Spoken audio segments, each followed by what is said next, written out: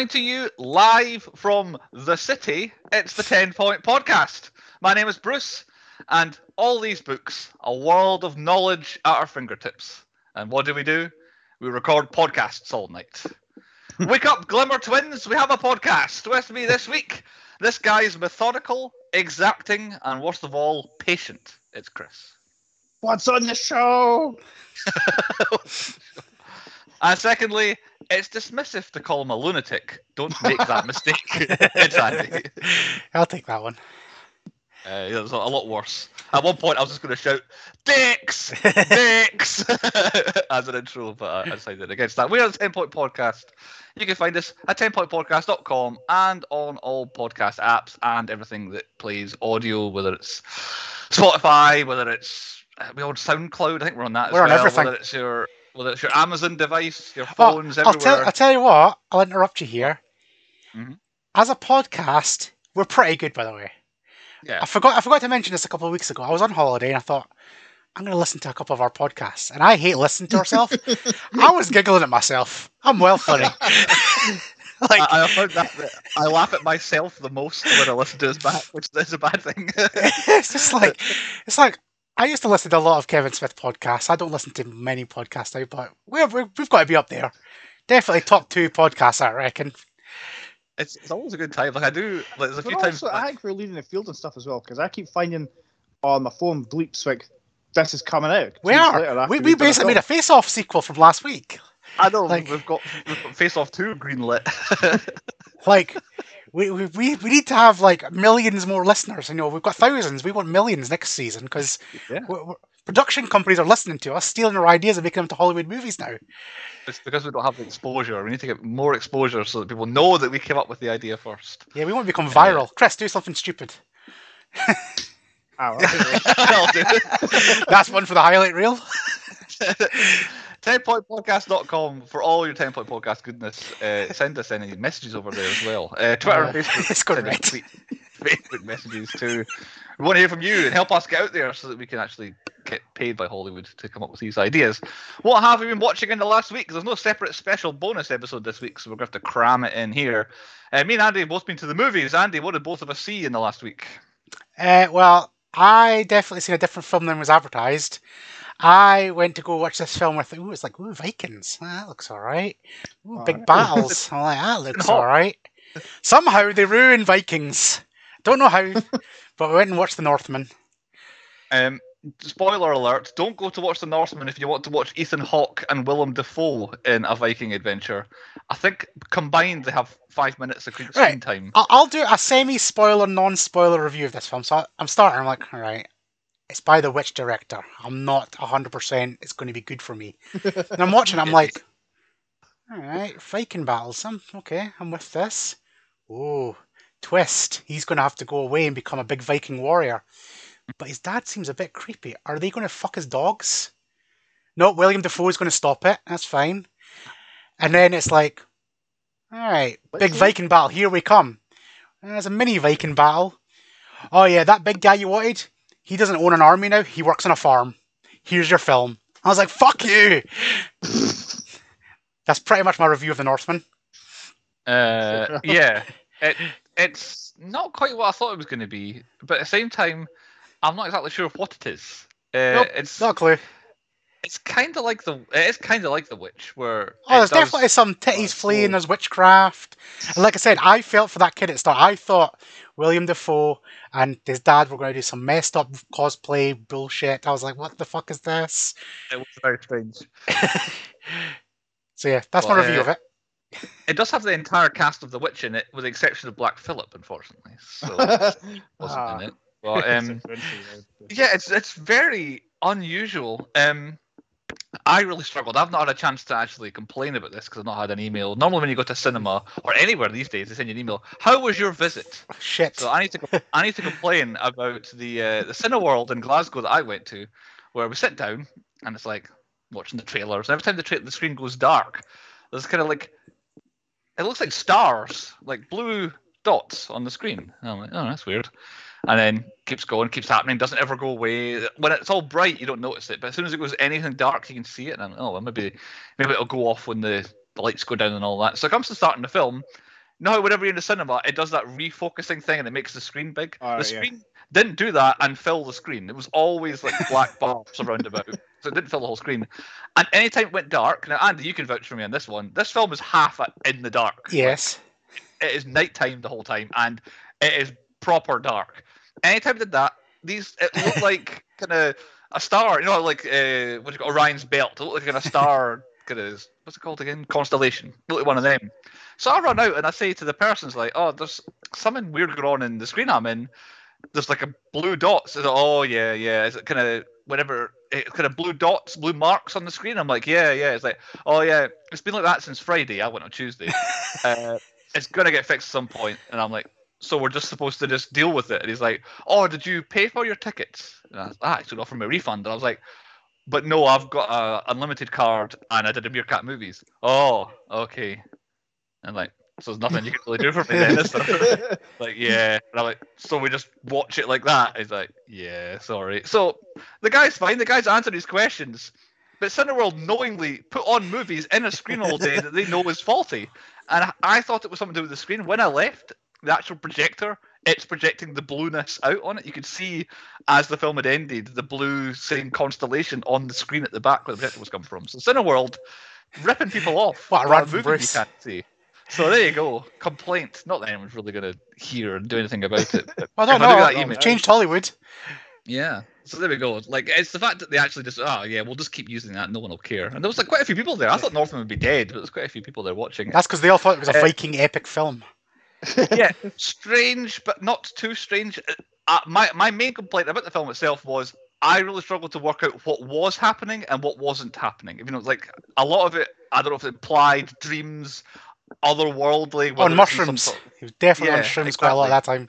So there's some stuff where I wasn't sure if it was actually happening or not. But in the end, it weaves a perfectly fine story. But it didn't need to be as long as it was. I do have a good recommendation since we just said that's not a good recommendation. Yeah.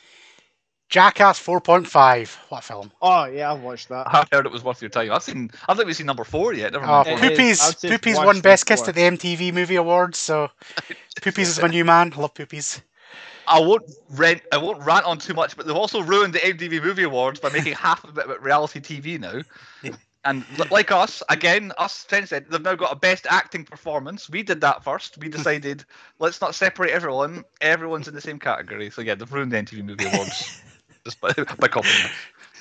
But, Jackass 4.5. Anything else to say on it? Just great, is it? Just great. Oh, there's one point that's utterly brutal. I couldn't watch it. It was you haven't seen the fourth one yet, have you? So I won't say anything. There's bits in that where I actually winced and just couldn't look. It is one of them's got to do with a nutsack, so I'll just say that. Frequently, Jackass involves nutsacks. If I remember. Oh, is that Dave England's? Or Aaron McGee? No, it's Aaron McGee. Aaron McGee. Yeah. Good old danger there. I'll 2 more things. Obi-Wan Kenobi. It's a bit shit. It's just a film stitched out. Aye. That's my major complaint with it. Every episode just made a film like they were going to do. It's alright, but it seems like a waste of time. They've got a massive villain problem in that film where they don't actually explain who anybody is on the dark side. Well, Darth Vader, he's the father. Well, I feel like he's fairly self-explanatory. He's fairly fleshed out, as it were. But the rest of them, I'm not sure. I think they're just assuming that everybody's watched everything that's happened so far. And knows exactly where this fits in and knows what's happening. And it's like, well, why are you telling me this story when I'm supposed to know everything? Miss Marvel started. Did we watch that? I absolutely love it. It's amazing. I thought it was great. Yes. I was like, Disney, they showed the trailer. I was like, that looks shit. What's the best non-racist way to put it? Ethnicity thrown in my face. And I was like, it's really putting me off. However, I did love Miss Marvel in the game, like the Avengers Assemble game. Yeah. I absolutely loved her. I was like, that's pretty good. Yeah, I like the story. The TV show gives me that exact game, like flawlessly, perfect, and it's fun. It's not like it's obviously about a Muslim family, but it's not shoved down my throat. Whereas that first trailer was very much, look at us, we're dancing like Bollywood, and that's like, I don't care, just give me Miss Marvel. So it's very done well. I didn't realize it started this week. I thought it was another week coming. This is just chucking everything at us. But yeah, it's very colourful, and much better than I thought it was going to be. I still think it's going to be the least cared about Marvel thing they ever do. Yeah, which I think is actually a shame. I mean, there's one bit in it where the physics don't add up, Yeah, but it's amazing. yeah. Well, episode 1 was really, really good. And my final thing I'll mention, I finished Stranger Things season 4 part 1, confusingly. Oh, I think it might be the best season of Stranger Things ever. The Yep. first one probably is. If it's not, it's this one. I don't know if it's tremendously well crafted or it signposted everything, because I did kind of work out everything as it was going on. But so during the final episode, I was like, yes. Everything was clicking into place for me that I thought was happening. But that might just be because it's well made. I don't know. And I thought it was good, and it's a good explanation of what's been happening and why everything's happening. And I'm looking forward to the last 2 episodes. I feel like in a 10-point podcast, we need to warn people not to get 11 tattoos, because that's a bit of a touchy subject at the moment, because it looks like something else, which I didn't even think about. But apparently everybody's going out to the tattoo parlors and getting 11 tattooed on their wrist. Surely you'd pick your own number, wouldn't you? I don't know. But that's still a bit dodgy. And my other takeaway from the Stranger Things finishing is... What was it? It was literally on the tip of my tongue, and I've just confused myself. I'll come back to me. Chris.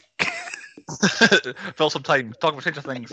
well, spoiler. I think it's, like you said, it's the best season yet. I think it's got to go 4-1, then 3-2. That's it. There needs to be more Gulag stuff. Oh, went 2 last. Oh, the Gulag's done. That's what I was going to say. I love the Gulag. Has to be some significance of the Russia stuff, because at the moment it does not matter and is not connected to the rest of the series. So I want to know how they got that Demogorgon there, because that was shown at the end of the Gulag. season 3. So if you haven't seen that, my prediction was going to be that they also have a gate. Yeah. And Hopper at the right time is going to Millennium Falcon it and come in and save the kids in the Upside Down. And that's why they've kept him. They've kept the 1 or 2 adults who know about all of the fantasy stuff away from the series, so they can continue making Stranger Things and have everybody not believe them. And at the very end, they come back in and help them. But yeah, it seems it's been fine. I've quite enjoyed Murray. I like him. Yeah. But yeah, it feels like it's a different show that's been kind of sellotaped onto the side of this show to kind of fill the actors' times up. But very good, and that's me. That's everything I've watched in the last week, literally. So I don't know if Chris has got anything else to add. Quick compare, I watched Ghostbusters 2 the other day. It was on TV. Absolute banger of a film. It was Ghostbusters Day this week, which I'd never heard of before, but it's just the anniversary of the first one coming out. Yeah, I think it was the 8th or the 6th or something like that. And to continue our podcast news, Ghostbusters Afterlife 2's definitely been greenlit, and it's all going to be set in New York again. Yeah. Looking forward to it. The first one, the last one was really. That's really a sneak preview of the new series news. Yeah, I think we've maybe put that to bed now. Yeah, we know Egon's dead. Let's carry on. I can't go through that again. Right, we better get on with the podcast this week. The reason for us being here. Point number 1. The 1995 crime drama mystery thriller Seven, or sometimes written as Seven, because they put a 7 in instead of the V. So 7 is what I will continue to call it, but it often has the number smack dab in the middle. Brought to us by New Line Cinema, that we've covered a few times before. Prior to this, they've brought out City Slickers and Mortal Kombat. This was seen as, at the time, in 1995, 1994, making it New Line Cinema's first ever A-level movie, where they pay A-level actors to get an A-level director and an A-level script to make a big-time movie. And then he went on to make the Blade trilogy, which we've done, Fracture and Vacation, and a thing called the Lord of the Rings trilogy that made him a little bit of money after the turn of the century. Written by Andrew Kevin Walker, not Kevin Andrew Walker, Andrew Kevin Walker. This was the biggest thing he ever wrote. The 5 biggest things he ever did were Brain Scan, This, 8mm, Sleepy Hollow, and then Windfall. So he very much peaked with 7, and then maybe Sleepy Hollow not long after it. But that's him. He plays one of the earlier dead bodies. I think he's the first dead guy in the entire film. He played him. Yeah. For like one scene. 7, directed by David Fincher, who we've covered before. But I've got every film he ever directed. He was a big music video and music video and advert guy. But then he first got his first movie directed, Alien 3. And had such a bad time with the studio chiming in. Actually, I forgot about Alien 3. Andy, you've got something to add about Alien 3. We've actually got listeners that are kicking off this season because Chris Sidorvik's had his last pick. And he's been doing his trilogy sequel. Now, when I started Blade, we did Blade 1, we did Blade 2. This season, there's been fans waiting for Alien 3, and it has not happened. And they're pissed. I've got some bad news. It's not coming next season either by me. What's the point of starting a trilogy and not finishing it? Because it's not a trilogy. It's like a Sexology? trilogy. Yeah, I think it's a sexology. Well, it is I now, think. but you start something, you got to finish, you got to follow through, Oh, Chris. well, I'm thinking 10 seasons ahead. Me. You said you're Okay, contracted so there that you go. long. We might Wait another 5 years. As soon as Sean's No, free, no, you're you can gone. afford a contract. So there we go. Alien 3 was the first thing David Fincher ever directed movie-wise. He's such a bad time, he swore off he would never direct a movie again. But then when 7 came across his desk, he's like, I cannot resist this. So did 7, then The Game, Fight Club, Panic Room, Zodiac, The Curious Case of Benjamin Button, The Social Network, The Girl with the Dragon Tattoo, Gone Girl, and then Mank. So quite a selection of highly rated and popular movies there. I feel like for you should David have Fincher. ended with Alien 3. You peaked me. I've never made anything beyond that. 7 stars as Detective David Mills, Brad Pitt. I don't think we've ever covered Brad Pitt before. I couldn't find anything that we've sizably had a role in. He may have had a passing. Later on. No, we There you haven't. go. We'll find it later on. So, after breaking out in Thelma and Louise and having a famously kind of who is this guy turn in True Romance, he then made Interview with the Vampire opposite Tom Cruise, and then 7 to break away from his kind of Hollywood handsome hunk kind of, I don't know, depiction that he'd had in Hollywood at the time. So into 7, 12 Monkeys, Fight Club, Snatch, the Ocean's Trilogy, Mr. and Mrs. Smith, Inglourious Basterds, Moneyball, Once Upon a Time in Hollywood, Ad Astra, and one of my films of the summer I'm getting excited about, Bullet Train, which comes out in a couple of months' time. Looks I like don't it know, could be a banger. I've seen too many trailers for that now. I was like, ooh, and then I was like, seen it about 30 times now in cinema. However, you did miss Brad Pitt's best film, Okay. Deadpool 2.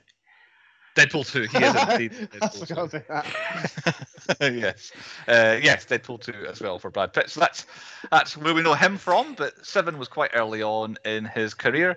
And co-starring as Detective William Somerset, we have Morgan Freeman, who we've also, God. I think, never covered. God, yes, that comes up here. So, major breakout was Driving Miss Daisy, which was like an Oscar winner in the 1980s that he was in. Then his famous roles beyond that, he was in Robin Hood, Prince of Thieves, Unforgiven. Then he went The Shawshank Redemption 7, almost back to back. I think there was something squeezed in between, which was definitely his peak, I would have said. And then Deep Impact, where he played the President. Then Bruce Almighty, where he played God. Then he was the narrator in everything for about 5 years. And then he was in the Dark Knight trilogy. And then Invictus it was his last well-known movie role I've got. But he did a bunch of stuff. He pops up. He does Morgan Freeman things. He leaves. You kind of know what he does. But yeah. To me, you say he's God. To me, he's still the president. When I saw Deep Impact, I was at the right. Morgan Freeman is always the When you've president. got that voice, you're always God. Exactly. Yeah. On a budget of $33 million, 7 in its first weekend in the US took $14 million. Final US gross $100 million. Final worldwide $327 million for 7. It made 10 times its budget. So no wonder New Line could afford Lord of the Rings about 10 years after this. Released in America on the 22nd of September 1995 and in the UK on the 5th of January 1996. A massive gap. Back in the days where you couldn't get spoiled on things. You didn't know. No There's no internet. spoilers on the internet back then. It took you 12 months to go on a boat to get to America. Exactly. It made it qualify for the 1996 award season, where it was all over the place in the 1996 award season. 1996 Oscars, 1 nomination, nominated for Best Editing, but it lost to Apollo 13. Nominated at the 1996 BAFTAs, 1 nomination, Best Original Screenplay, lost to The Usual Suspects. So Kevin Spacey was very much represented in award season this year as well. 1996 MTV Movie Awards, 7 had 4 nominations. Best On-Screen Duo for Brad Pitt and Morgan Freeman, which they lost, but I have not got written down who beat them because I missed that out of my notes. So I'll do a bit of investigation and find out who beat them. It's You're fired. The one time I've forgotten to do that. Also, I think I was too busy thinking that's about the 5th film in a row where the best on-screen duo has been in our film from the MTV Movie Awards. Best Villain. Spoiler alert, Kevin Spacey. He won. I should say we should have prefaced the whole film where, spoilers are plenty here. Kevin Spacey's in this film. He won Best Villain. Most Desirable Male, Brad Pitt. He won. And Best Movie, 7 won. I don't know if it's the first time, but it's certainly a rarity that we cover the MTV Best Movie of the Year. But of course, the 1996 Saturn Awards is really what we care about.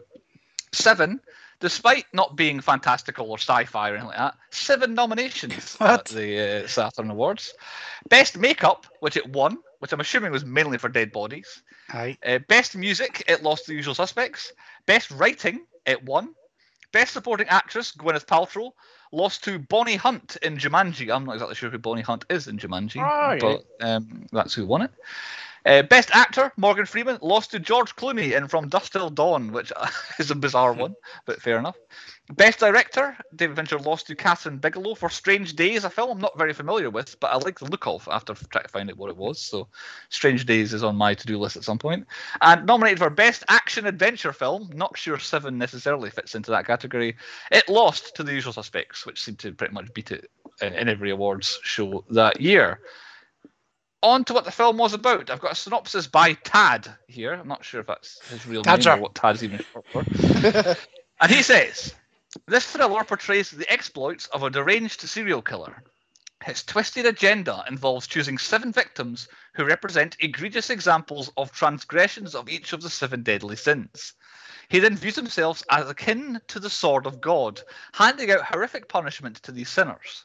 2 cops, an experienced veteran of the streets who is about to retire, and the ambitious young homicide detective hired to replace him, team up to capture the perpetrator of these gruesome killings. Unfortunately, they too become ensnared in his diabolical plan. These people love a thesaurus that write these little review things. Okay. Who picked It Was the Wheel? Do we know who put it on the wheel? Not a clue. I have no idea. I don't think it came from anyone on my side, but I could be wrong. We should really update the wheel and put the fans on. It must be one of mine.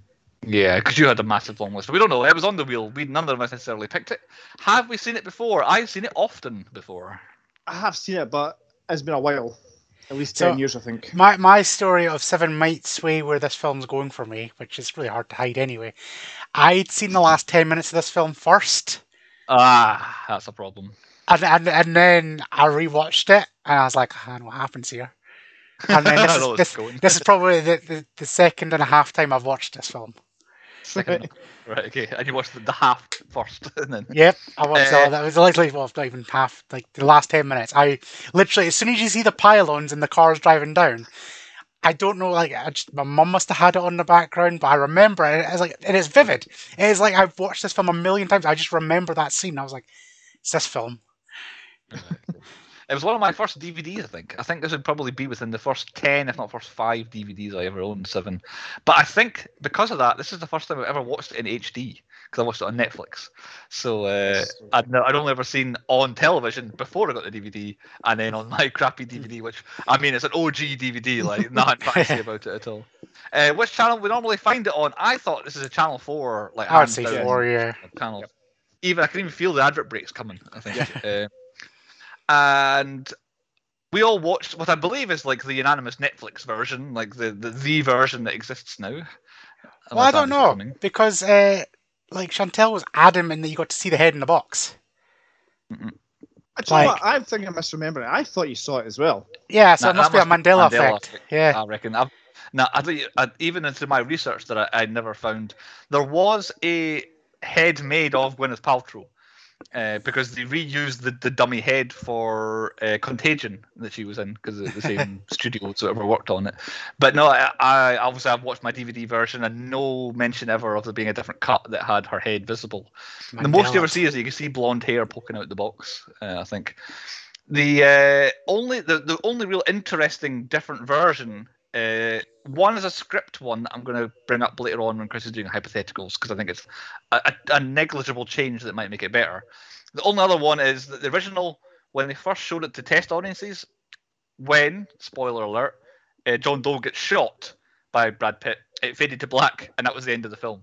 Like, as it just ended right there. There was no little nice wrap-up bit at the end where he's in the police car and nice Morgan Freeman with a bit of poetry, whatever it was at the end. It just went poof, poof, end of film. Like, there you go. He won. Cheerio. Off you go home. And test audiences did not like it. So I want that film. That's the film I want. Yeah. I think it might be better, but I've got a better hypothetical what would be better later on.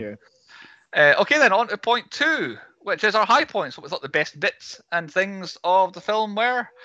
Anyone want to start? I'll go because I've not got many. They're few and far between. Okay. I love a serial killer film where it kind of plays to God and faith, and there's like a really good story, like so the Seven Deadly Sins is this one. Absolutely, I was hooked. I was like, oh yes, this is what I want. A serial killer with a plan rather than a serial killer who just wants to kill people. There's a big difference there. A proper motivation. He's read one too many Bibles. He's like, yes, this is what we're going to do. And yeah, I love the idea of a story. Do you know what I like about this? The fact that you don't actually see him until practically near the end of the film. I've got that in stats, but yes, you don't actually see who. There's always one step behind him. Yeah, like the entire time. Except there's one time where they get ahead of him, which I will get onto. Was one of my ones. But yeah, they're always getting the runaround by the villain the entire way through. And yeah, I do like that you don't see him until the very end.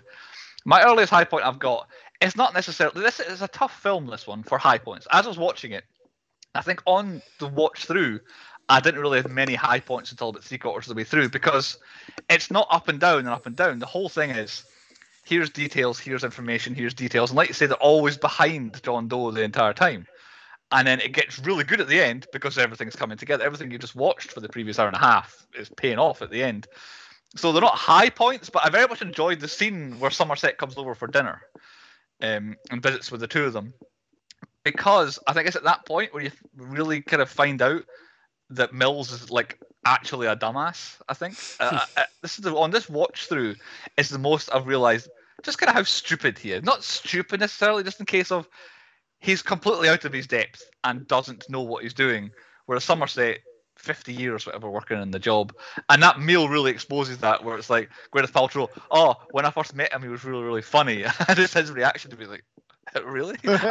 Rolling around on the floor with the dogs in the next room and all that, barking at them and all that. And then, yeah, you get Gwyneth Paltrow's role in this film is really strange because she wasn't huge yet. This was like her massive, this was her a star now at this point. But it's like she's in it a bit and you feel like she's important, and then she goes away for a while and then is very important when she comes back at the end. But I thought that scene was very good at explaining who everybody is and kind of the relationships to everyone. And it's quite funny. I do feel like he laughs too hard at their flat shaking. Like, it wasn't that funny. Like, but, that should, like, I know there is places like that in America, but who go for house viewing? Oh, fuck, it's favourite up. Right, I'm out, I'm not doing it. Yeah, I'd be suspicious from the get-go there. No matter how cheap. Yeah, I was going to say, why is this so cheap? Oh, it vibrates every 5 minutes, I see. Yeah.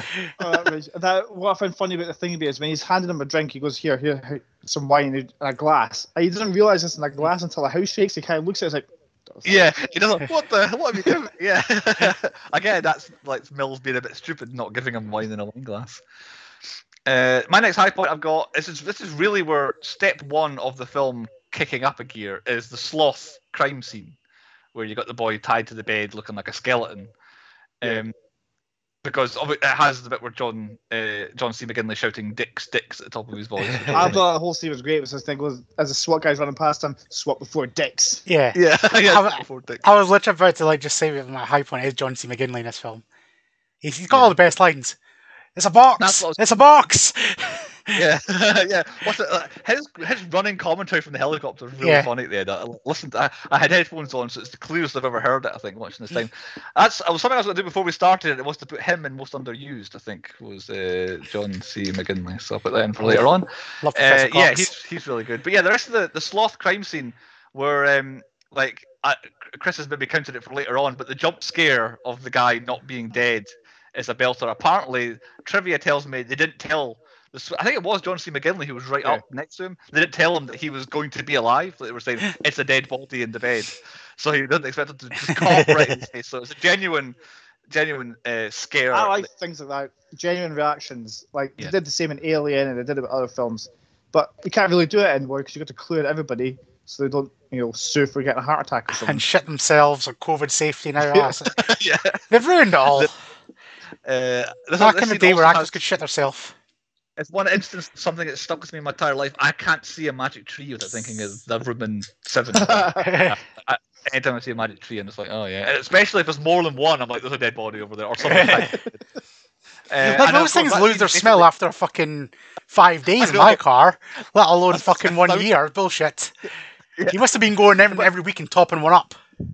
I think every time he went to buy, I don't know whatever it was he was feeding him to keep him alive, he'd buy a new magic tree as well. And then that scene ends with John Doe taking a photograph on the stairs, which he didn't I realise. had no idea it was him. Yeah, See, I did. that's- Like, I don't know Watch why. that It's, again, you can hear his voice. like, well, yeah, you could definitely. But I think it's because I watched the last bit. It's like because he's slightly bald. I was like, it's him.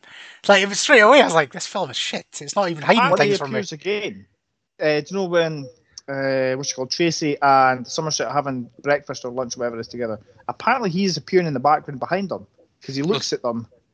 The apparently when they go to the leather shop, just as the guy is talking about someone came in here. Oh, he came in here with a limp. There's somebody limping outside on the road apparently when they're in the shop as well. But yeah, I haven't seen. I didn't go back and like to each scene and try and spy them. But yeah, apparently he's all over the place in the background of this film. It's just John Doe. Yeah, any other high points? I've got a few more, but that comes. As morbid as it is, the deaths, I like a very Jigsaw-esque contraption and plan, which is. There's no Saw without Seven, is there? Really? Yeah. Like I don't know. I think there's no Seven without Saw. That's not how it works. Yes, it is. Saw seen this and went, we could do this better, and then they did. So now it's the standard.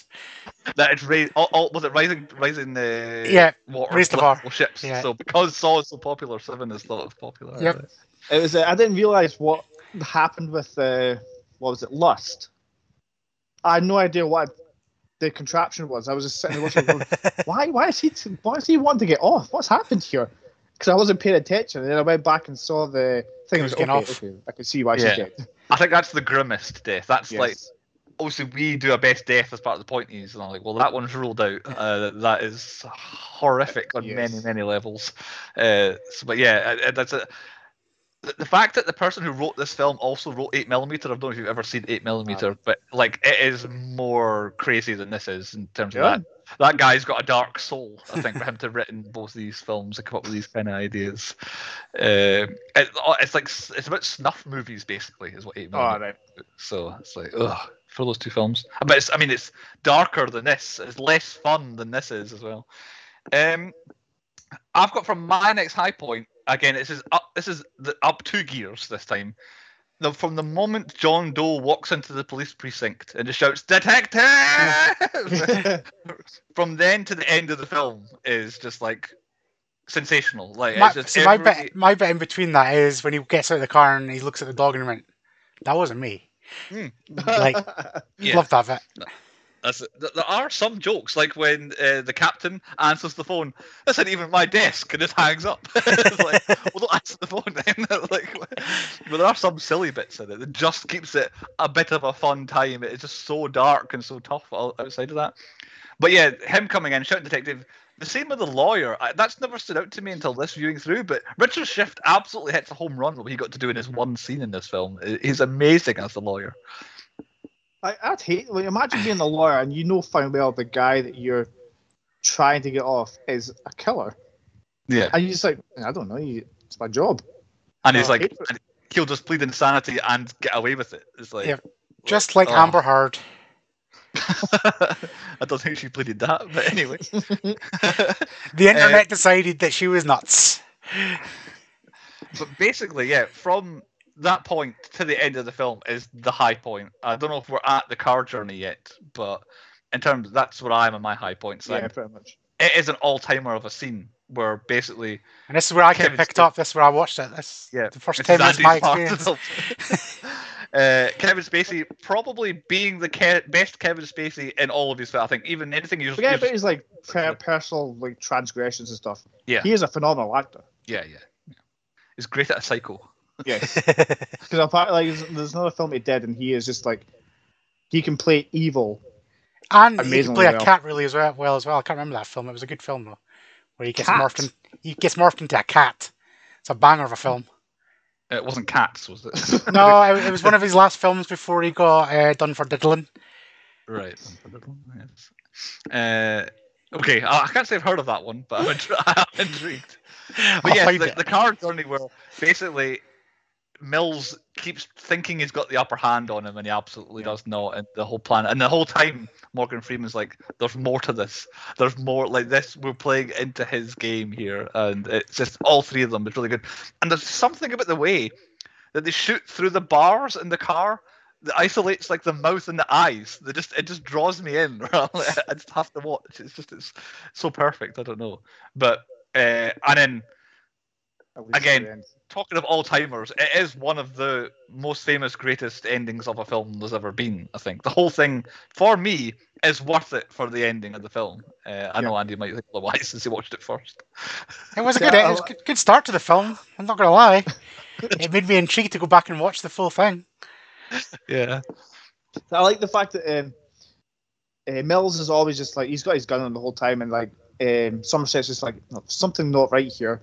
He just keeps looking around, and then he sees the van, and that's it. That panic sets in, and then he's just like finds the box, and he's like, oh, "This a bomb or something. There's something going on here." Yeah, he opens it like it's a bomb, doesn't he? Really? Yeah.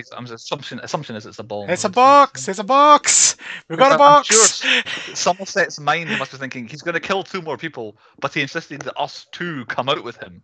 So he probably is intending it's us that's going to be the 2. So yeah, like I said, it's probably going to be a bomb in the box. Oh, I only realized this is kind of thing, but do you know how, we'll get to that point anyway, like the whole Wrath thing. But I figured out that he picked Mills at the sloth thing because what if Mills never moved out and he never had his wife and stuff? Then he's not picked. Who's he going to pick to be the Wrath victim? I think it's because he tried to push him down the stairs. Yeah, I feel like he was always going to try and pick a detective because probably in his mind the police have had the run of the city and they just do what they like and they should be.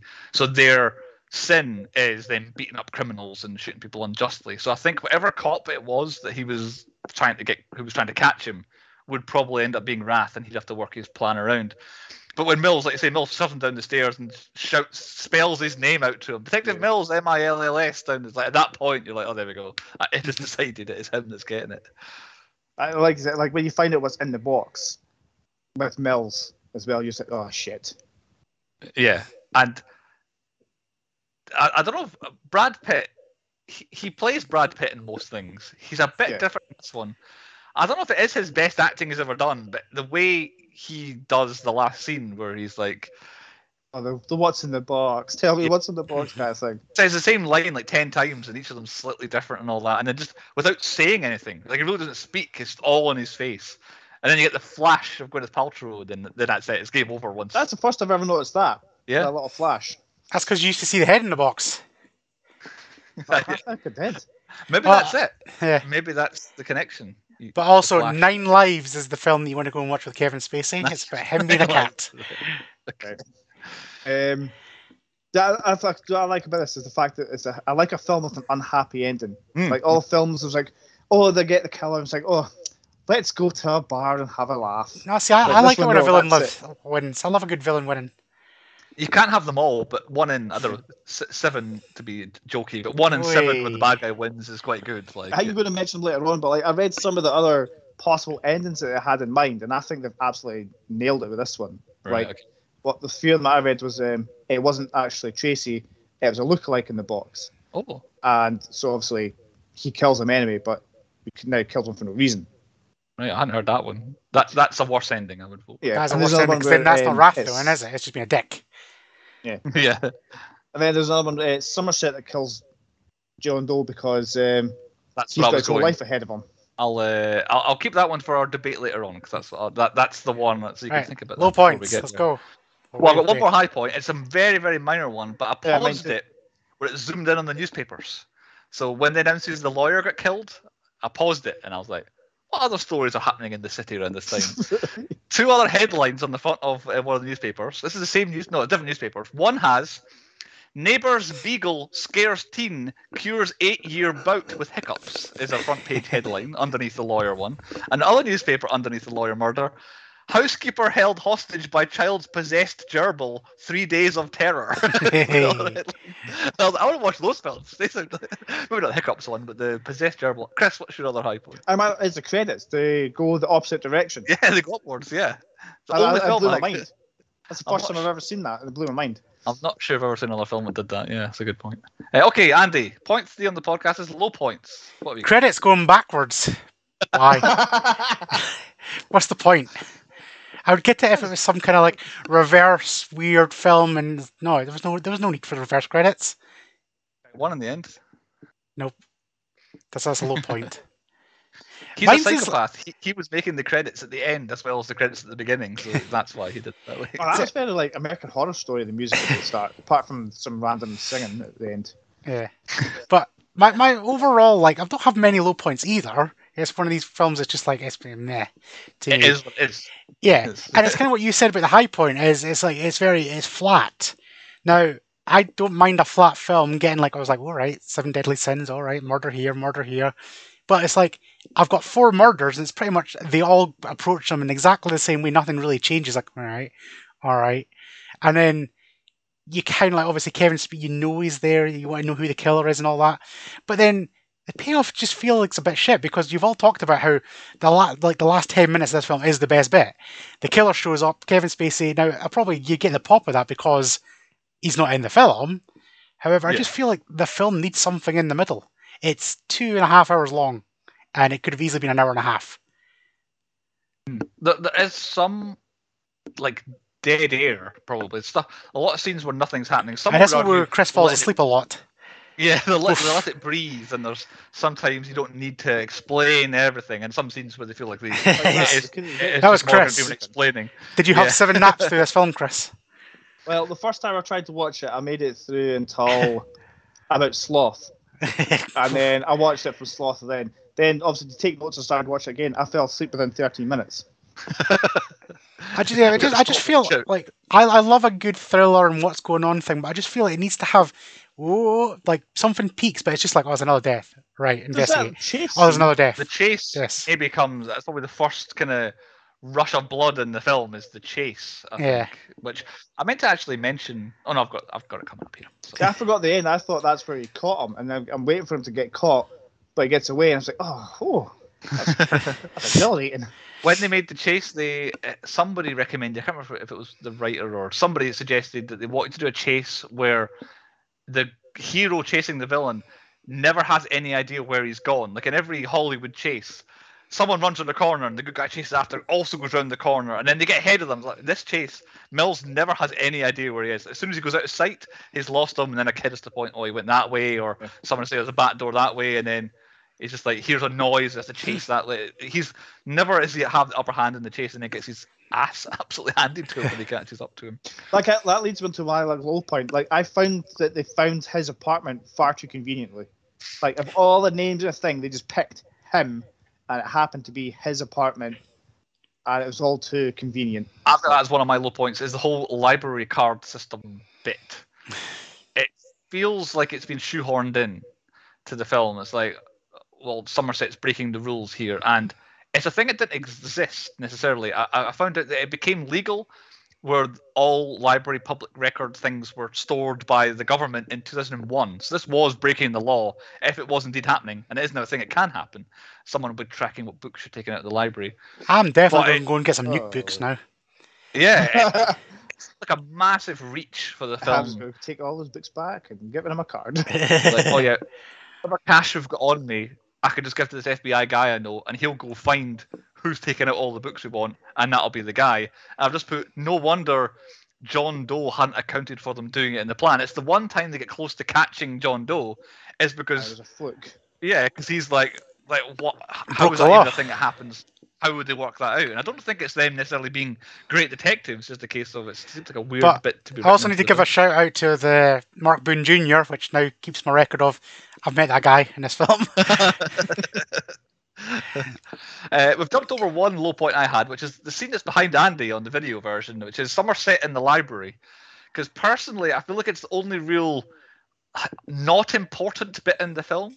Like some bits are quiet, not a lot's happening, but everything else seems to pertain. This is just a little bit where they play some music and Morgan Freeman wanders round in a library. And I put that down. It's the only point in the film, I think, where I let it run while I run to the kitchen. Probably because I'm still hungry after just watching all the gluttony bit.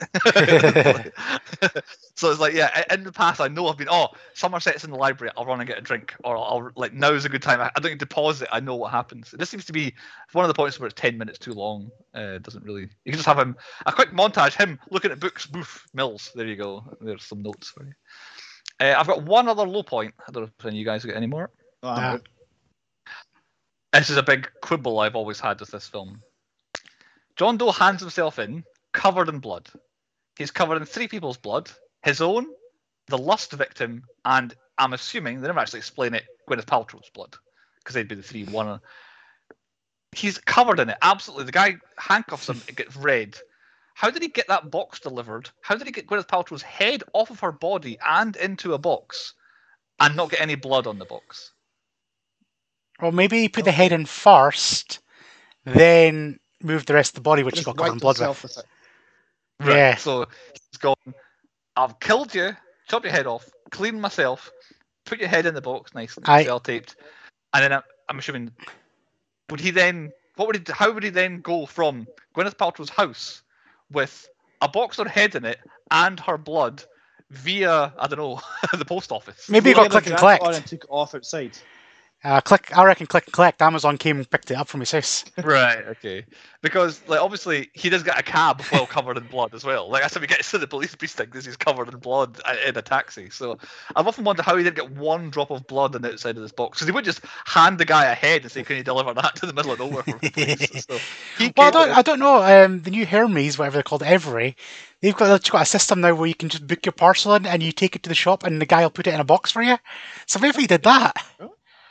Maybe it was invented. Yeah, pack Here, it out. put that in a box. Ship it, please.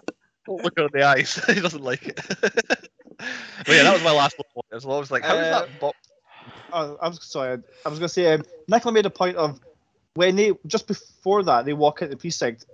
Mills's wife is apparently on the phone, or is she just saying your wife's phone? I'm not a receptionist or something like that, or an answering service. Yeah, because they've been out all morning, so it might be a case of Mills, your wife was looking for you or whatever. All right. I thought she was on the phone at that point because she had Maybe some a case of hands. there's a guy in my house.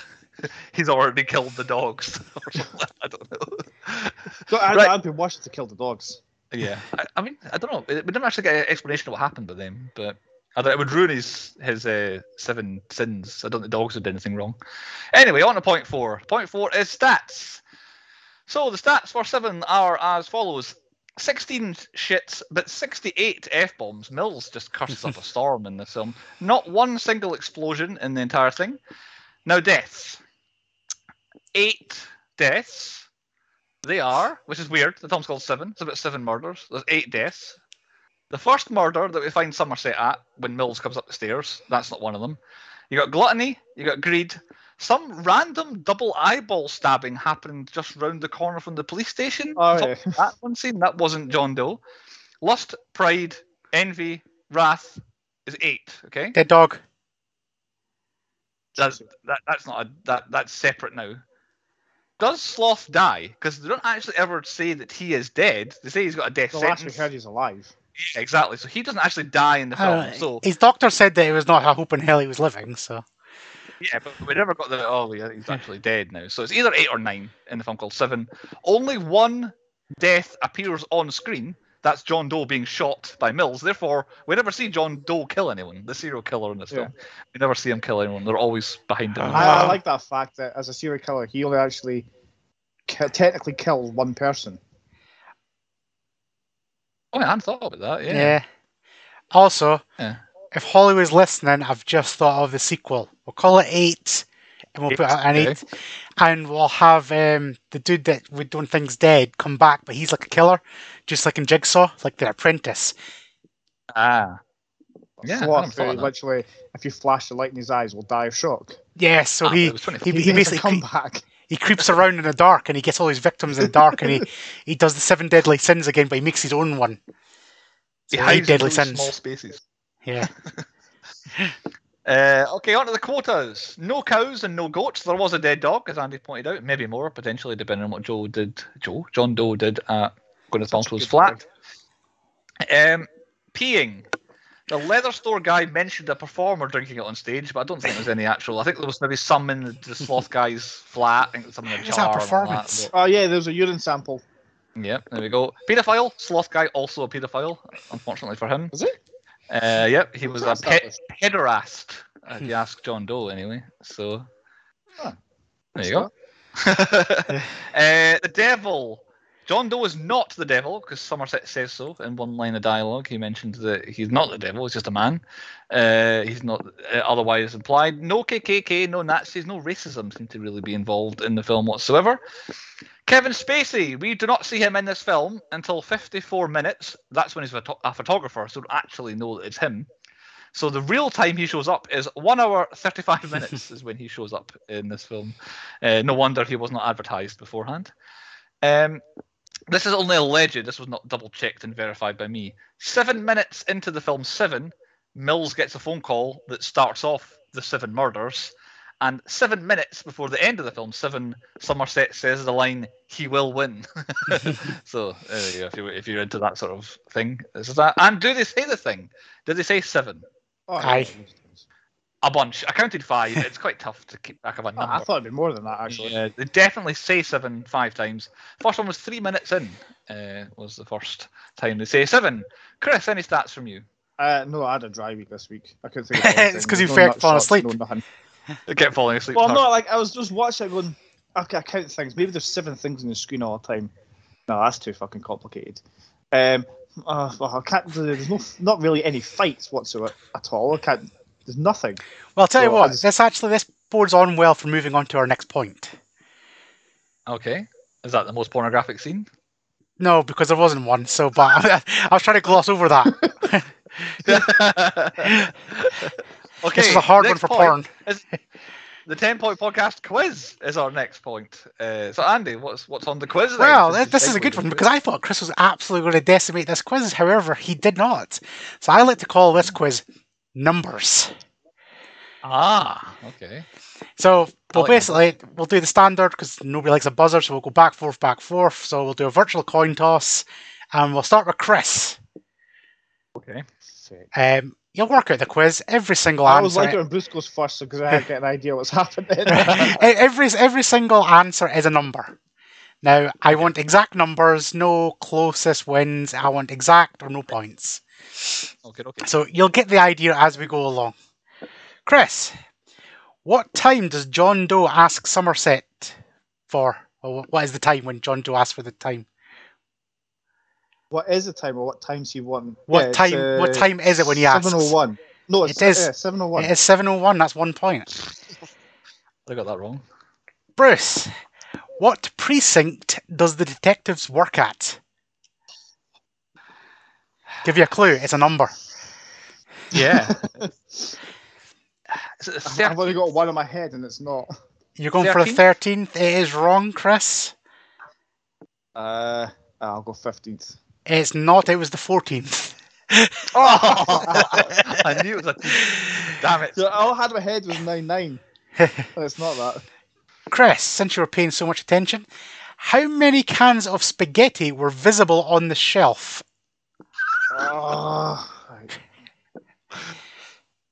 12. It is not 12, Bruce. 22. Oh, it's 21. Oh, how is it not on? How is it not on? Oh, right. Bruce, how many times does Morgan Freeman remove his glasses throughout the movie? Oh, for God's sake. 17. Not 17, Chris. I was going to say 3. It's not 3, it was 7. Oh. Uh, Initially, I thought this whole quiz was going to be things with the answer was 7. When his was 7, Chris, how many receipts were found at the first crime scene? 2. It is 2, yes. Bruce, how many times is the number 7 mentioned throughout the movie? Oh, well, I had 5, but I think that's wrong. Well, 6. It's not 6. 5. It's not 5. It's 7. 7. Ah, damn. It genuinely was 7. There you go, see? I don't know what the score is. I've got 2-0 to Chris. All right, a couple more. Yeah. Where am I? Chris, how many times does Somerset button his jacket? Never. 0. It is not 0. 4. It's not 4, it was 2. Damn. Is it Bruce? Which apartment is Victor the sloth victim in? See, I know. Damn you. I know what Mills's apartment is. Which apartment?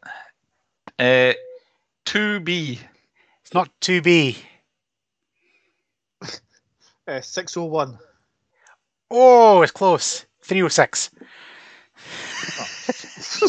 I mean, I was closer than he was, I think. Chris, what floor did the shootout in the apartment block take place? 5th. Not the 5th, Bruce. I thought it was 3rd. It's not the 3rd, it was the 6th. 6th. I knew it! Is it Bruce again? He was on the floor, and he was a floor down, wasn't he? Is it Bruce or Chris? Where am I going? Bruce. Bruce. Yeah, still down 2. What was the number of Chester Williams building? It's Chester Williams. Who the fuck's that? Is he one of the victims? Aye. So it's not that one. It's Chester. What was the number of the building? Number of the building. 49. Nope, Chris. I'd put that out. Nope, it was 215. Who We'll was do one Chester? more. Do you know who Chester Williams was? We'll do one more each and see if anybody can get anything. Chris, what was the number on the door of the lust victim?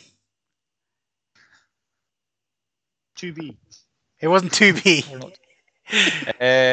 5. Oh, so close. It was 6. God damn it. Is it Bruce? Bruce, how should go many last. how many plasters does Mills have on his face after he encounters the killer? So that's how many plasters does he have on his face? So, say he's got 2 on his nose. Are they 2 different plasters, or is that 1 plaster? Because I'm always confused whether that counts as 1 or 2. That's a butterfly plaster, so that would be 1 plaster on his nose. That would be 1. Okay. I think 2 then. Chris, you got it wrong. I guess it's wrong. 7. Nope, it was 3. Ah, for fuck's sake. Well, I got I was nothing. like, there's 1 there, there's 2 in his nose. I was like, no, I'll go 7. Trick I'll tell you question. what. I'll give you a winner's take all. If anybody can get this exact number, winner takes all. What is the number of the helicopter? Go. Do we have to get it right this time? Still. Yes, you've got 2 attempts. So Bruce, you've got 1 attempt. Go. Yeah. Right. 888. Nope, Chris. 6115. Nope, Bruce. Closer. You see if we were close or not? Nope. Yeah, who was closer? Who was No. closer? No. He was like 6,000, and I'm 800. One of us must be closer. 94. Nope, Chris. 6001. No, it was 4396. So Chris was closer. I got 1 number in it. Okay, I was resoundingly defeated there. Like I You think are I was absolutely destroyed in the never- quiz. Never in the running. Chris only That got quiz 2 I fell right. asleep in. I know. You also got how many receipts were there, which was 2, which was one of the easy ones. Anyway, point 6, movies within movies. Serpico was mentioned. Lethal Weapon, because he's about to retire as the Lethal Weapon gimmick Been is. too old for this shit. Full Metal Jacket, because R. Lee Ermey is in it, and he calls someone Fat Boy, which is an absolute Full Metal Jacket ripoff. I've got The Great Escape written down. I have no idea why I've got The Great Escape written down. But that for some reason jumped out at me. Star Wars. Just because the fucker's got a library card doesn't make him Yoda. A great line. Cape Fear. Apparently, the soundtrack is the one bit of music before the sloth crime scene is pretty much a lift from Cape Fear. And this one, I've been very fancy here. I've hyperlinked a Wikipedia page in here. So, Taxi Driver, because get my Wikipedia page. Taxi Driver, because as Brad Pitt is trying to come up with reasons that people explain away. Oh, the devil made me do it. Oh, the God made me do it. Jodie Foster made me do it. I'm like, what the hell's that a reference to? I was like, is that Silence of the Lambs? Like, no. So I was like, why? So I literally just Googled, Jodie Foster made me do it. And I'm like, what film is this from? It's not from a film. No, the guy actually killed John Lennon, wasn't it? No, you've got. I think you've confused it with something else, Chris. But you're on the right links. Because also Jodie Foster wouldn't be born when John Lennon died. I don't think, which would be your main problem there. It'd be close, I think. Anyway, either way, John Hinckley Jr. is an American man who attempted to assassinate Ronald Reagan 2 months after he became president. In doing so, he wounded a Secret Service agent, a police officer, and Press Secretary James Brady during the shooting. So, he became obsessed with Jodie Foster after seeing her in Taxi Driver. So that's the film, that's a reference, where she plays a 12-year-old prostitute in that film. He became obsessed with her and then was like stalked her to Connecticut when she went to university there, sending her love letters and romantic poems. Upon failing to develop any contact with her, he fantasized about conducting an aircraft hijacking or committing suicide in front of her just to get her attention. Eventually, he settled on a plan to impress her by assassinating the president, thinking that by achieving a place in history, he would appeal to her as an equal. So then set about a plan to kill the president, thinking Jodie Foster would like it. That escalated quickly. Yeah. What's a lunatic? Move. Yeah, what a lunatic. So I'm assuming at some point there'll be a film about it. But there you go. John Hinckley Jr., Jodie Foster made him do it, was his explanation for his attempt to kill the president. So that was my massive tangent that Brad Pitt sent me on from this film. But there you go. That's a movie within movie for you, Taxi Driver. And what's never not good? A serial killer who sticks to his plan. Serial killers go wrong when they just start crazily just murdering everybody. Like in Scream and all. Scream was going fine until the plan goes awry. You're a serial killer, stick to your plan and kill. Alter his plan slightly because they found him quicker. Yeah, he had to move the days, I think, didn't he? That's why I think there's one day where no dead body shows up. And then there's like 2 on Saturday, 2 on Sunday, which obviously 2 at the end was always. I do have one that'll rival You're Never Not Good. Oh, okay. Big police torches. Yeah, there's some great torch work. It's almost X-Files level of torch work. So big. Yeah. I hate it in new films where they just pull out like a little pen thing and it's like fucking lights up the entire forest. And it's like, I want this big fucker with 20 batteries that barely illuminates what's in front of them. Yeah. Okay, Chris, 10-point podcast universe. I thought there would be more. I thought we'd covered like Brad Pitt and Morgan Freeman, apparently not. So my first one was Arlie Emery, who was the captain. Can't say his name right. His voice was used in Star Trek Troopers. Hey, Star Trek Troopers. Yeah, I didn't get him. Right. I don't know. I couldn't remember tell you this, but it must have been before something. His voice was heard somewhere. Cool. Somebody called George Christie, who was the man scraping the door. I forgot to mention that. That's just a brilliant little bit where he's just like, "Can you not do that?" And the guy's like, "Oh." So sad. It's gossip here. But yeah, the guy. He was Hasseldorf in Die Hard. Who's that? Dr. Hasseldorf. idea.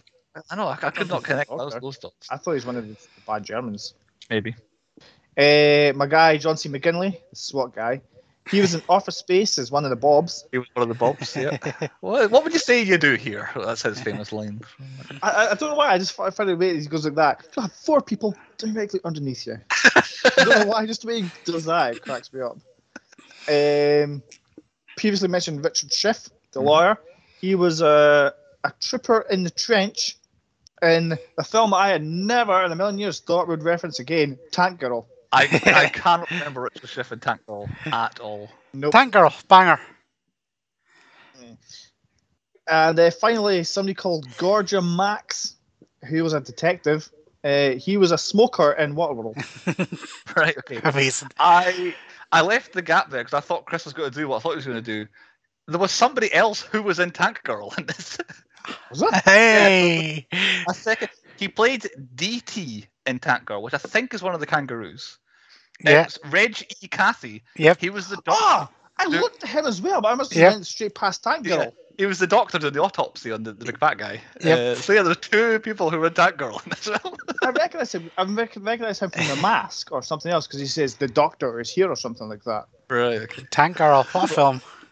Tank Girl. I suppose it's probably one of the closest films in production to Tank Girl. Yeah. The early 90s. Film that's not been referenced in what 5 seasons? How many seasons? Whenever it was, we did like the 4th episode. It's like, I think. Yeah, twice in one episode. I've never seen it mentioned outside of our podcast in the years in between as well. It'll be back. It's going to make a comeback. Don't you worry. It will. Have you recast us into the film, Chris? I did. I put myself as Detective Mills. I just, Younger. The young man, that's why. Are you the youngest? I think you're I the don't youngest. know. He's the baby. Yeah, I'll cover it later on, probably why. I saw Bruce as Detective Somerset, the man with the knowledge and stuff, and I put Andy as John Doe. I'm going by all your triggers in previous episodes, that's why, because it's just a matter of time before you snap and somebody gets fucking, I don't know, slothed. See, I went down that Mills was hot-headed, and I thought that suits Andy, so I did him as Mills, me as Somerset, and it just meant you had to be John Doe. Sorry, Chris. I was going to do which sin would you be, but I thought that's getting a bit deep for the 10-point podcast. Well, to be fair, that's coming up in point 7. Right, okay. So, Andy, movies. What have you got for us? I feel like Morgan Freeman, Brad Pitt were all right. However, it does need a bit of a recast. Now, I'm not going to go down the usual The Rock and Kevin Hart because it would be too funny. However, I feel like Morgan Freeman, I like him. He does what he needs to do. I feel like a young Vin Diesel rather than Brad Pitt. Why? The pecking order, it's the same people every time here. If it's not one, it's like top 4 every time. Vin Diesel or Jason Statham. They'll be all good. I am good. He's got more than that. I just don't recast Kevin Spacey. That's what I thought. Yeah, I thought you were going with it. No, Kevin Spacey does what Kevin Spacey does. Be in jail and be a bad guy. I would change him for Tom Hanks. I would like to see Tom Hanks play a bad guy. I think Tom Hanks has got a really good bad guy in him, and he's got to pull it out before he retires. I think at some point I need to see evil Tom Hanks in something. Point 7, Chris's Would You Rather. I think we've already spoiled it. Well, it's not Sloth. Really Would You Rather. It's Sloth. Which sin do you see yourself? Sloth all day long. Sloth. I'm 100% wrath. Like, my mum used to describe me as a volcano when I was a kid because Really? I was just bubbling at the surface and I would just fucking erupt. I was casting you. I do that as well, but I would rather be Sloth. I like gluttony. I like would food as rather well. Any, but sloth is my sin. if I could, I would leave the house for a year. Like that's. I know. I wouldn't be lying in my bed when I'd be playing Xbox and stuff. I feel like the pandemic just made us all a little bit more slothy. Yeah, that's a good point. Yeah, it's kind of the norm now. Everyone is sloth. Yeah. I'm gluttonous because I did nothing but eat and drink. Did that as well. Yeah, that's why I leave the house. Yeah. So yeah, but it's not Would You Rather. But Chris also mentioned it. Yeah, apparently in one of the two final drafts of the script had Somerset killing John Doe for Mills. Nope. As in, shit. I'm out. I think it's better because of the whole thing is about how Somerset is done, and I'm out, and I don't want to do it anymore. So if he does that, he's out, doesn't have to do it anymore. Whereas Mills is still in the world. Somerset also has the bit where he's talking about, in terms of storytelling, he's never pulled out his gun with intention to fire, or whatever it was. So that he finally pulls his gun out, and does fire, and finally puts the guy away, and it stops John Doe winning. No, so I think that's almost like Die Hard though. Like Pal, he says he pulls the gun out. He accidentally shot a kid, and then you see him do it again, and he kills the right guy this time. I think it's quite similar to that. Yeah, so I also like the bad guy winning. Yeah, it does. One change is it changes the bad guy, which is an aspect I like about the film. But I quite like it as it does kind of complete things full circle, and it doesn't completely just end whatever Mills has got ahead of him. I don't know if would he go to prison for that, you think, or you think he's like the police get him off with it in this corrupt world he's done. that he works in? He's done. You reckon? Aye. Depends what state he's in. Death penalty. 7-2. He comes out of prison and he's the bad guy. Yeah, I need to he got screwed over. Get everyone to put me in jail. Yeah. There we go. On to point 8 then. The nominations for the 10-point podcast awards for the end of the season. I'll run through what I've got first. I should have missed some out here. I've gone for John Doe as the best death because he planned his own death and he killed a bunch of people to get to his own death. I left that blank. I don't know why. Yeah, I like that idea. The last one I put in. I'll agree. Yeah, I think it has to be John Doe because essentially all deaths are his death as well. All kind of works into his one. Best plan. It's a front runner is the actual plan that comes off. Quite often our best plans don't work. This one works. Best cop though, Somerset. He was there. He was the one that was gaining on him. That was one. Yeah, I mean, he didn't catch him obviously, but he was getting there. He was a good cop. Best entrance, John Doe, detective. That's a good entrance. Best twist, head in the box. Again, no one saw it coming. Andy probably wouldn't have seen it coming. He was making Mills wrath. No, Yeah, see, I It's didn't. kind of all interlinked. Yeah. The pylons is the best. I feel like John Cena, whatever he's called, would shout in the box, threw me off. I was like, what is in that box? Is it a bomb? Like, I was like, it's exciting. I want to know what's in the box now. Yeah. Give me what's in the box. Yeah, to head the box, he's Wrath. It's all a twist ending, I guess. Worst costume, I don't know if you noticed, but Mills's ties are horrific in this one. He's got an especially bad one. There's a basketball and a hoop all the way down it, but it's a really, really ugly. It's like a I like blue the elephant one. background with a basketball and a hoop. It's I horrible. never noticed that, to be honest. Worst cop, I've gone for Mills because again, I think he was actually detrimental most of the time. I don't think any part of the case he cracked. Oh. I would say the guy in the first scene, because Somerset goes, "Did the kid see it?" It's like, who fucking cares if the kid see it? That's a good point, actually. It doesn't mean like a bad guy, definitely him, but a bad cop might be Mills. I will concede to Mills because he had to do everything. Was Somerset that solved it for him pretty much? Yeah, pretty much held his hand the entire way through. Most unexpected first viewing. I didn't expect Kevin Spacey to show up. I tell you that much. Not straight off the back of Usual Suspects, where he was being like heralded as a great actor. See, mine's is now Mark Boone Jr. because he's in Mando and Sons of Anarchy and stuff like that. Stupidest character, Mills. I'm positive he's an idiot. Like I don't know. He must have some sort of brain to get. I reckon Syndrome X, or what's Syndrome X syndrome, or whatever it's called. We'll go for that. Fragile X. Fragile X, there we go. Best line. There are some funny ones. However, I cannot ask what is in a box when I think of this film. So I'm going, what's in the box? It's definitely the best line. It stuck with me through the rest of my life. Best bellend/villain, Kevin Spacey. He fits both of them, personally and professionally. There you go, absolutely. And I think that's me, but I'm sure there's some I've missed. So Chris, I kind of zoned out for a while there. I said best actor is Morgan Freeman. Oh yeah, I've got to put him in best acting. Definitely Morgan Freeman. Of the three, has to go to him. Yeah, you mentioned it before. Best partners got to be Morgan Freeman and Thingaby. You reckon? That's like a good Thingaby eventually. No, they didn't. I'm loving that. Fine, fuck you. I put best supporting is Kevin Spacey. If we still have that, I guess so, yeah. I wasn't sure if you had that. I've lost track. I'm not sure. Sometimes we do, sometimes we don't. Yeah. Got best bad guy, best twist, best plan, best. It was all best jump scare. Best cameo. I'm definitely saying. What do you call him? John C. Kevin Spacey. I think this counts as a cameo. I would say. Yes, Sloth for best jump scare, definitely. I think that's it. Best inanimate object, the box. The box, of course. I've never been so excited by a box. I want to know what's in the box.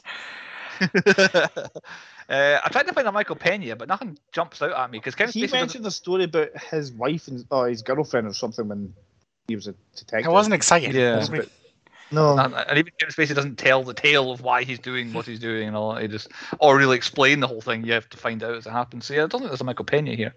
Point 9, the moral of the story. What we thought the lesson we're supposed to learn from the movie 7. I've got this covered. The moral of the story? Mm-hmm. Libraries are bad.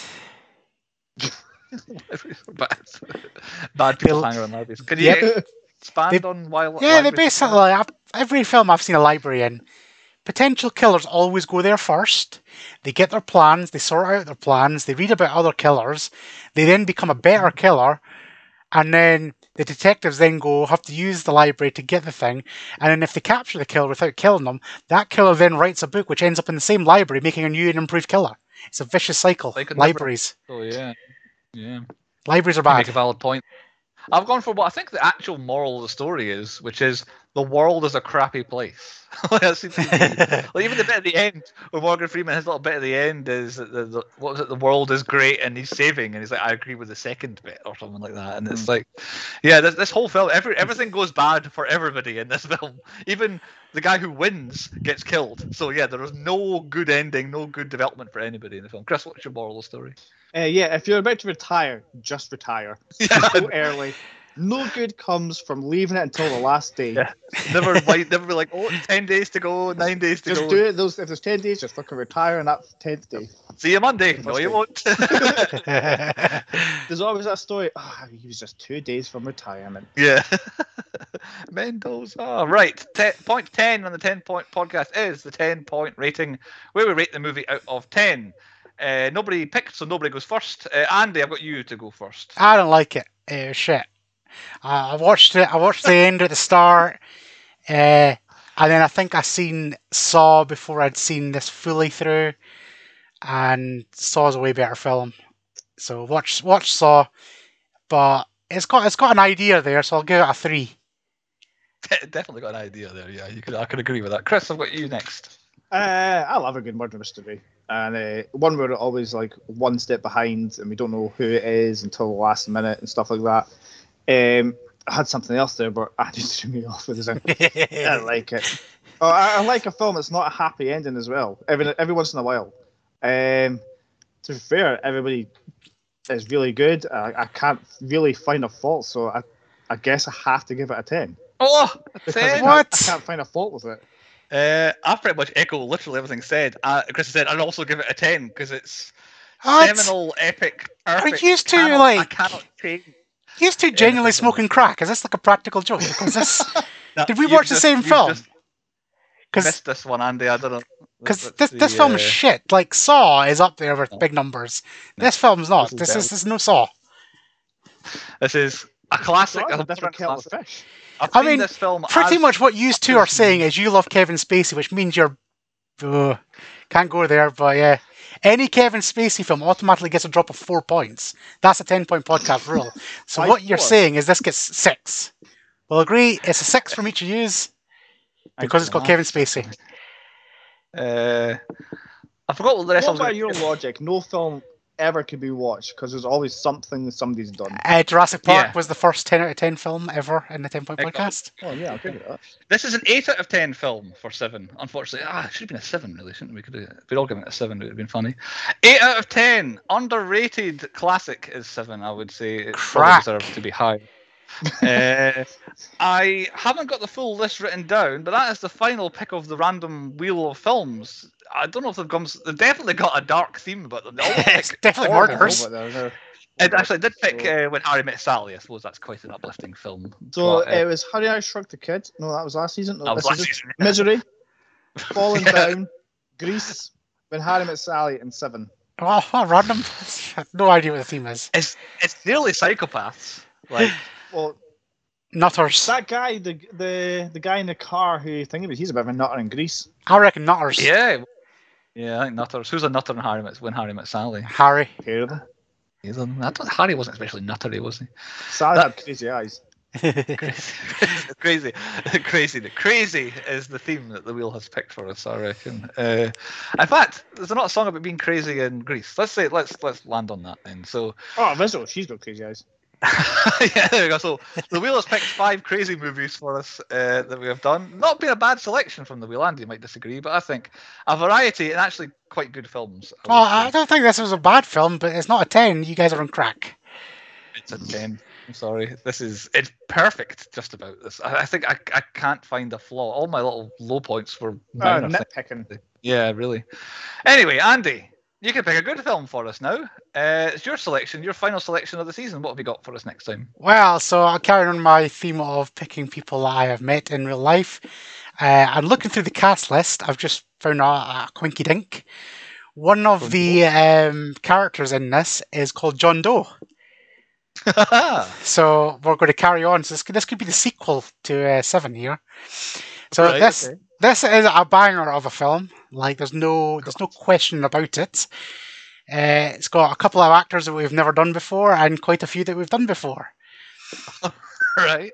So it was almost out of my era. It's the 1999 classic starring Matt Damon, Ben Affleck, Kevin Smith, Jason Mewes, Dogma. Dogma. Brilliant. This was on my to-do list as well, Dogma. Yeah. Good. And it's another I like religious theme Dogma. as well. It's another what, sorry? Religious theme. It's another world sticking with back-to-back Christianity here on the podcast. Yes, a few in it we've done before. Definitely a few names are going to come up. Chris's universe checking is going to be long and arduous, I think. I'll get yourself checked as well because I'll miss a few, no doubt. Yeah, I'll have a look. There you go. Dogma next time. So you've all got 1 week to find that. Give it a watch, and we'll see you next time on the 10 Point Podcast.